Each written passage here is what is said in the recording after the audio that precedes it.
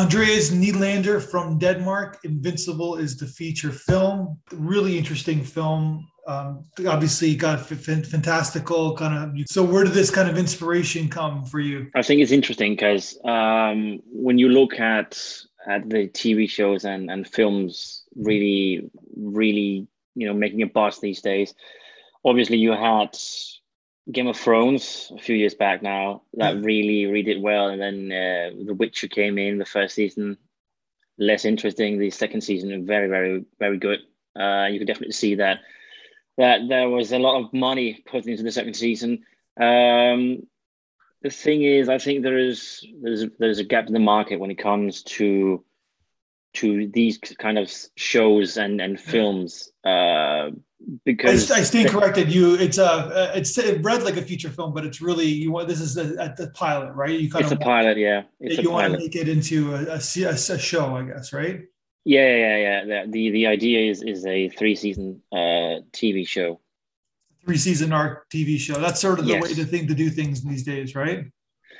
Yeah, well, I mean, it's obviously anything that's fantasy or sci-fi is obviously something with quite the budget, which means that it's very difficult for an indie filmmaker to get that through anyway, right? Yeah. Well, this is a spec. This is like this is a huge budget film, right? So a TV show. So the prince is the main character of the script, right? Yeah, he is. He is Prince Arthur's, yeah. So what is he? Who is he based on? Is he based on anybody? It's based on a story actually that I really liked to experience when I was a kid.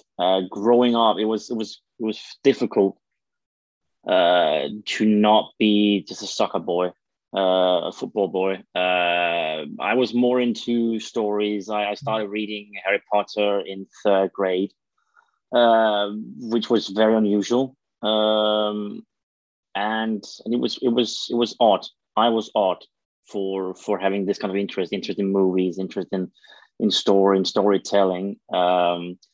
So I sought refuge in a game that this is loosely based on. Okay, gotcha. And so you got wizards in there as well. So what this is just some sort of like alternative world that this is in. Yeah, it's his own universe, absolutely his own universe. And and the reason that I want this because if you peel back all the layers, this is the story of a young man.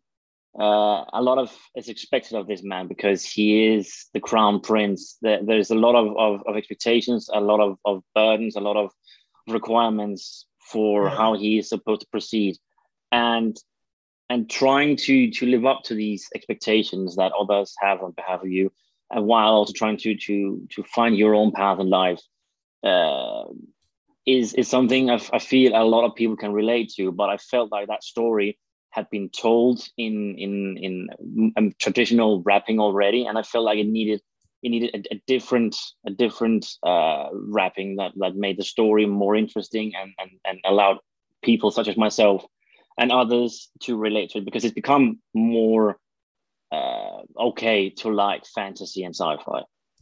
Yeah, of course. Yeah, it seems to be the thing these days, right?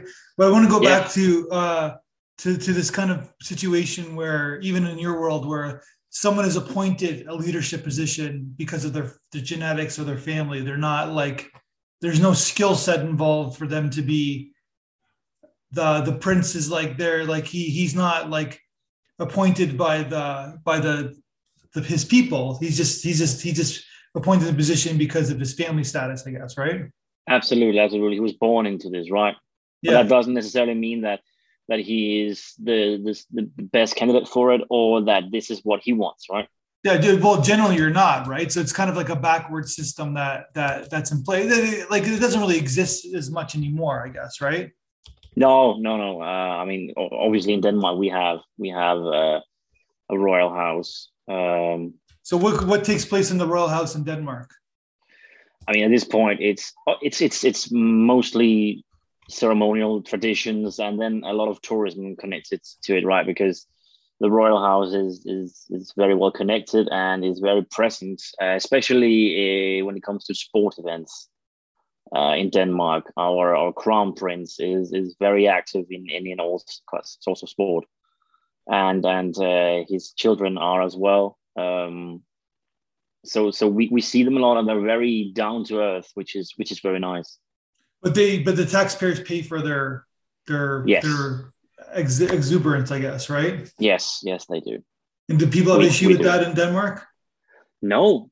I mean, it's obviously there are some parties that have been discussing that it's wrong, but it's so embedded in our history, it's so embedded in our culture, and it's such a big part because they serve as ambassadors and as spokesmen and women for so many organizations and in general for our country when it comes to the rest of Europe and the world, right?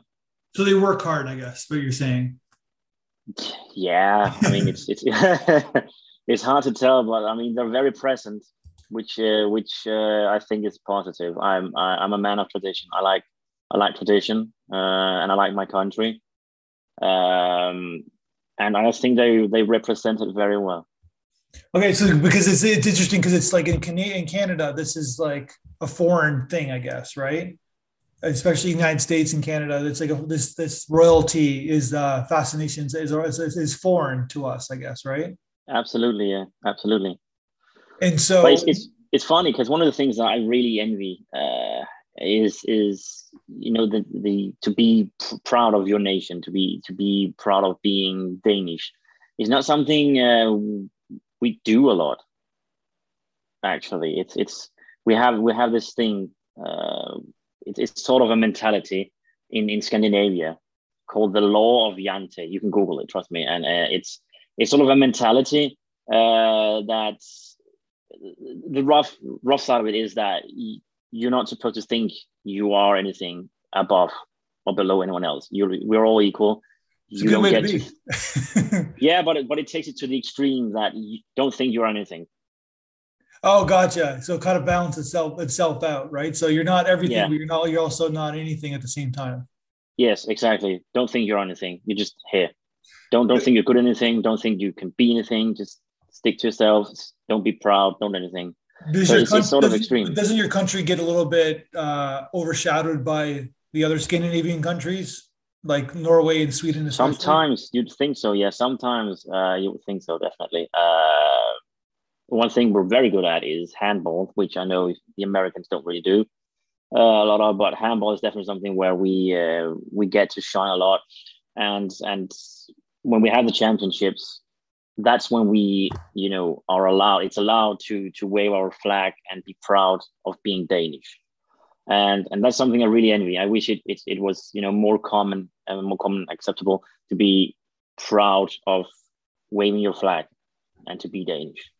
Okay, so but is your culture kind of mixed into this script at all? Like that's sort of where I'm coming at. Is like it seems like you got a prince, you got a plague, which we just had, right? Yeah. And so, like, did this idea come during COVID, or did it come before that? The funny thing is, I've been writing this project for over 7 years in the making, right? So the plague and all that is way before COVID. It is loosely based on a video game I played when I was a kid. So it's way before then. So it has nothing to do with COVID. Yeah, but that's what people are gonna like assume, right? Because of like when COVID happened, we were like, damn, they took my idea. Yeah, exactly. God damn it, right? Yeah, I mean, yeah. I hope it's people won't make too many assumptions about COVID and whatnot. But in terms of my national identity and how I view Denmark, I have some hints. Obviously, I have some strong opinions about society and whatnot, and I like to put in some Easter eggs here and there. Gotcha. Gotcha. So how much have you just written the pilot? Are you done outlines for the rest of the episodes? Like what's your progress so far? I've written 3 episodes of the first season, and I have completed the full arc and the Bible of the first season. and then I have the rough idea for season 2 and 3. I know what I want season 2 and 3 to start and end with. Gotcha. And so what else, like you said you've been working on this script for like 7 8 years. Like what are you written other scripts in the meantime? Like you're working a Yeah, job? Like what's filling your time? yeah. I actually work at a school because I need to make ends meet, right? Sure. So I teach at a school. Um, Sometimes I also teach drama and writing. Oh, cool. Um, and What do then you teach at your I school? What do you teach? Like you like go to like a day school, like a grade school? I've, yeah, what would you call that in American? I mean, in Denmark we call it the, it would be ground school. It's the age of, yeah, what are they? 6 to 16. Okay, so it's grade school, yeah. So basically, like it's like grade one, grade two, grade three, grade four. Yeah, Yeah, yeah, yeah, yeah, yeah, yeah. exactly. Yeah, yeah. I mainly do I teach the seventh, eighth, and ninth graders. Oh man, that's when everybody's in puberty. That's tough. No, that's the easiest. Is They it? have two things in their minds: boobs and dicks. That's it. Boom. That's somewhat relatable. I can jog with that. I can make that work, and then put in some Danish or some literature or some mathematics in there in between. It should work just fine. But isn't there like drama going on with all the students in terms of like popularity and like Absolutely, yeah. absolutely. I mean, I'm horrified looking at how how young culture is deteriorating based on how addicted they are to social media and whatnot. And there is everybody. Do you have a policy with people's phones in class? I My God, don't mention. Yes, we do. God, yes, we have to collect them every morning and then lock them up somewhere. There's always someone just dropping off their iPhone cover, or they have a secondary phone, or they brought their daddy's old Nokia or whatever. So yeah, that's horrible. You But won't yes, even we let them do. have it for lunchtime. You have to like lock them all away. Yes, we do. That's actually a good thing, I think. Right?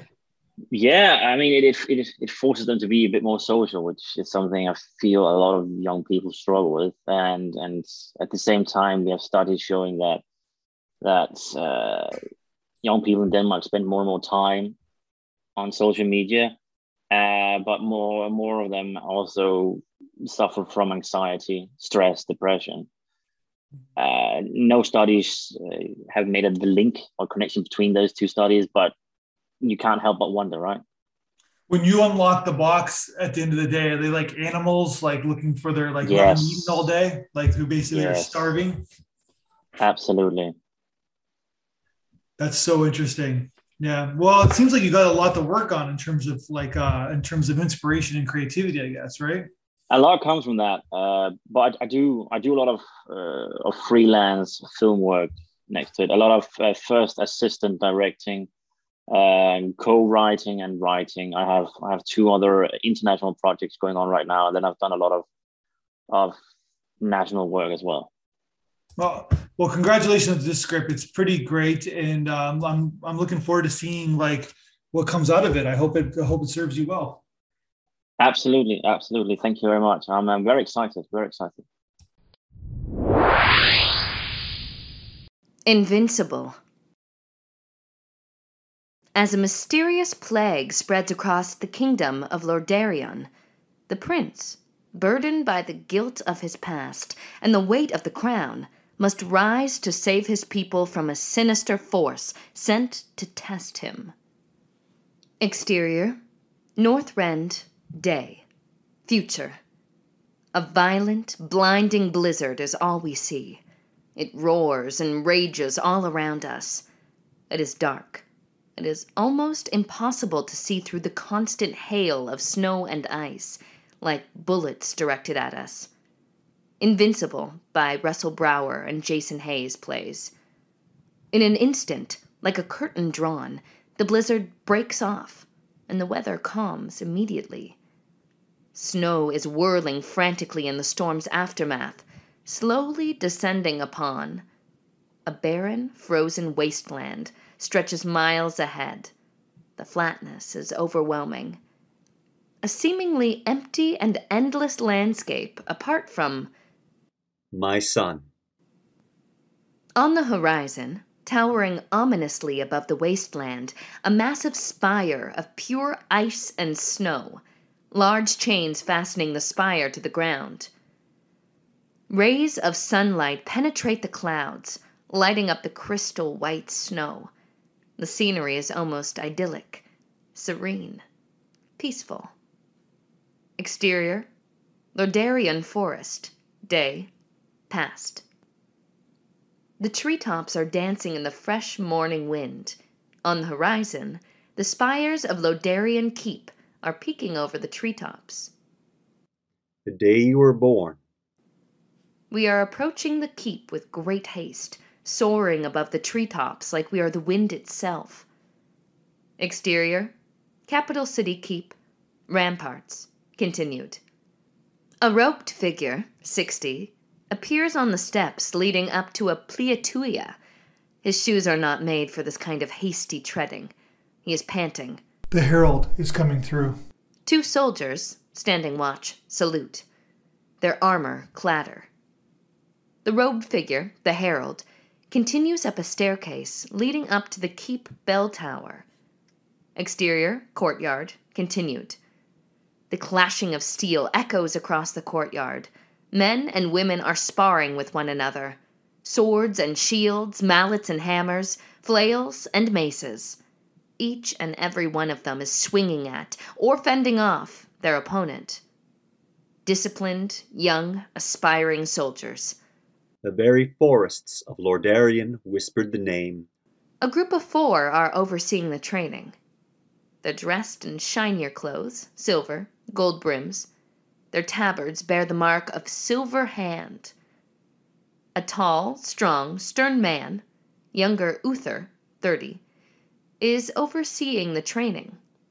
His arms folded behind his back as he paces back and forth. The bell tolls. He glances over his shoulder in the direction of the bell tower. Interior, cathedral, day, past. The floor is made of marble, but on this day you can barely see it.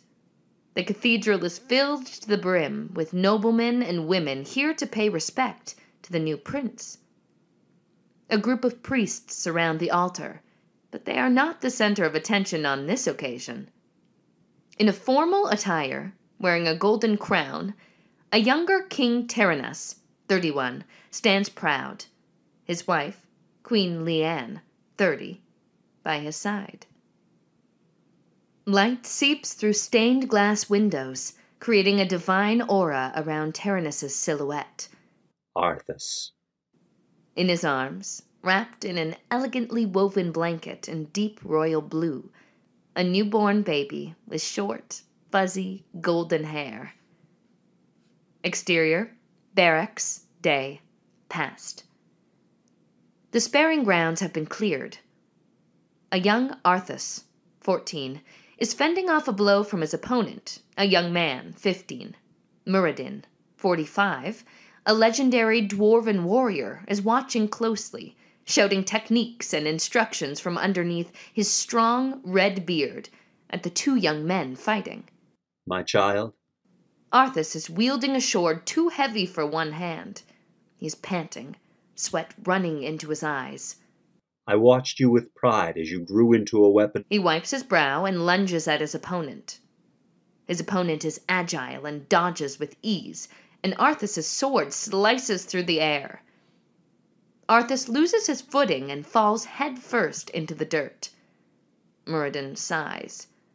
Arthas's opponent is looking to Muradin for orders. Muradin nods dejectedly. Arthas glances over his shoulder. His opponent is reaching out to pull him up. Interior, cathedral library, night, past. The bookshelves are stocked to the very brim. On a wooden chair amid the library, bent over a desk, is young Arthas, now 19 years of age. He's holding a candle in his left hand. Righteousness. He's murmuring, reading from a large librum. He turns a page. The page he now focuses on is littered with runes and words. He runs his right hand across the page, and it begins to glow. The glow flows from the page and unto his hand as exterior, barracks, courtyard, day, past. Arthas, now 24 years of age, closes the librum. He's wearing a uniform much like Uther's, but with the absence of gold. The librum falls to his hip, chained to his belt. Remember. Arthas directs his glowing hand at a soldier, 30, wearing a plated uniform. Uther is watching closely. Our line has always ruled with wisdom. A circle, shaped by the very same runes we saw in the librum, are made manifest in pure light above the soldier. A blessing descends upon the soldier. He shines with renewed energy. Uther nods approvingly. The soldier salutes and heads off. And strength. We follow the soldier repositioning in his unit. Soldiers are lined up, ready to march.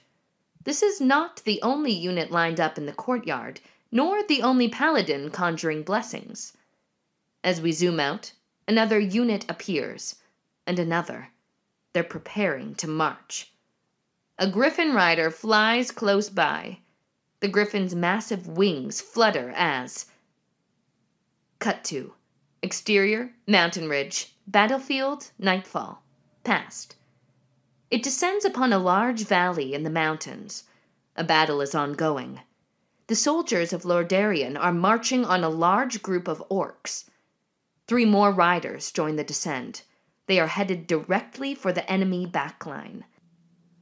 A crude, primitive catapult launches a cluster of boulders in the air. A boulder impacts one of the 3 griffin riders. The 2 remaining let out a roar and descend upon the catapult. They hurl metal hammers, crackling with energy, at the catapult and surrounding orcs. The lightning and thunder erupt, sending orcs flying away from the catapult, now ablaze. And I know that you will show restraint.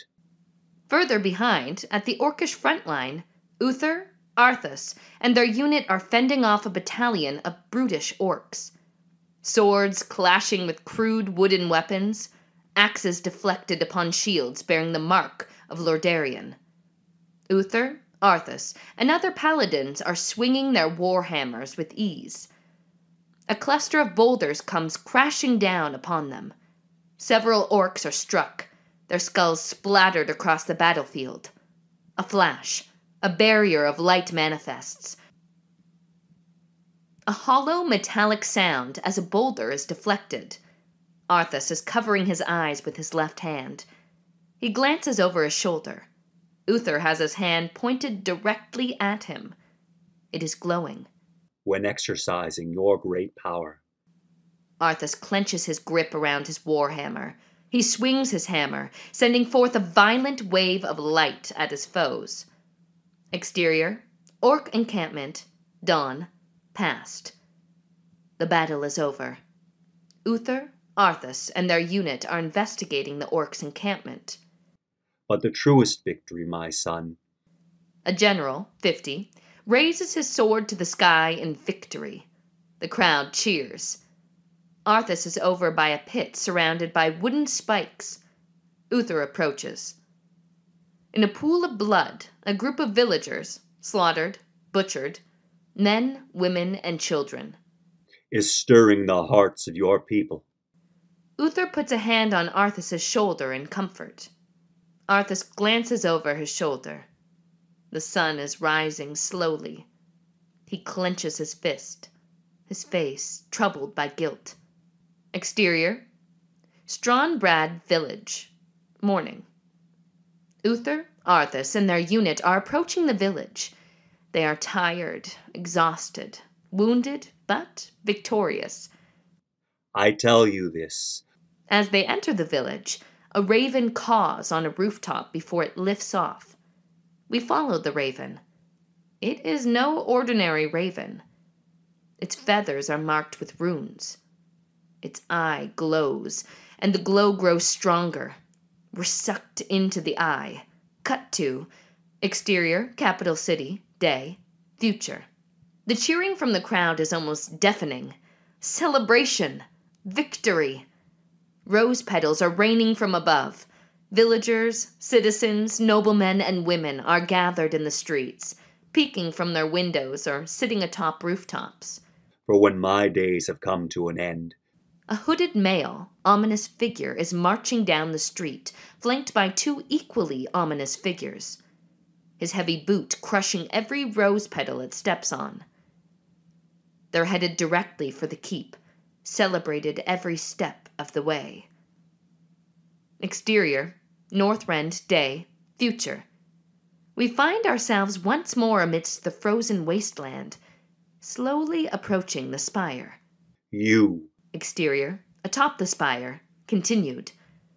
On a massive throne, carved from pure ice, sits a dark entity covered in dark obsidian armor.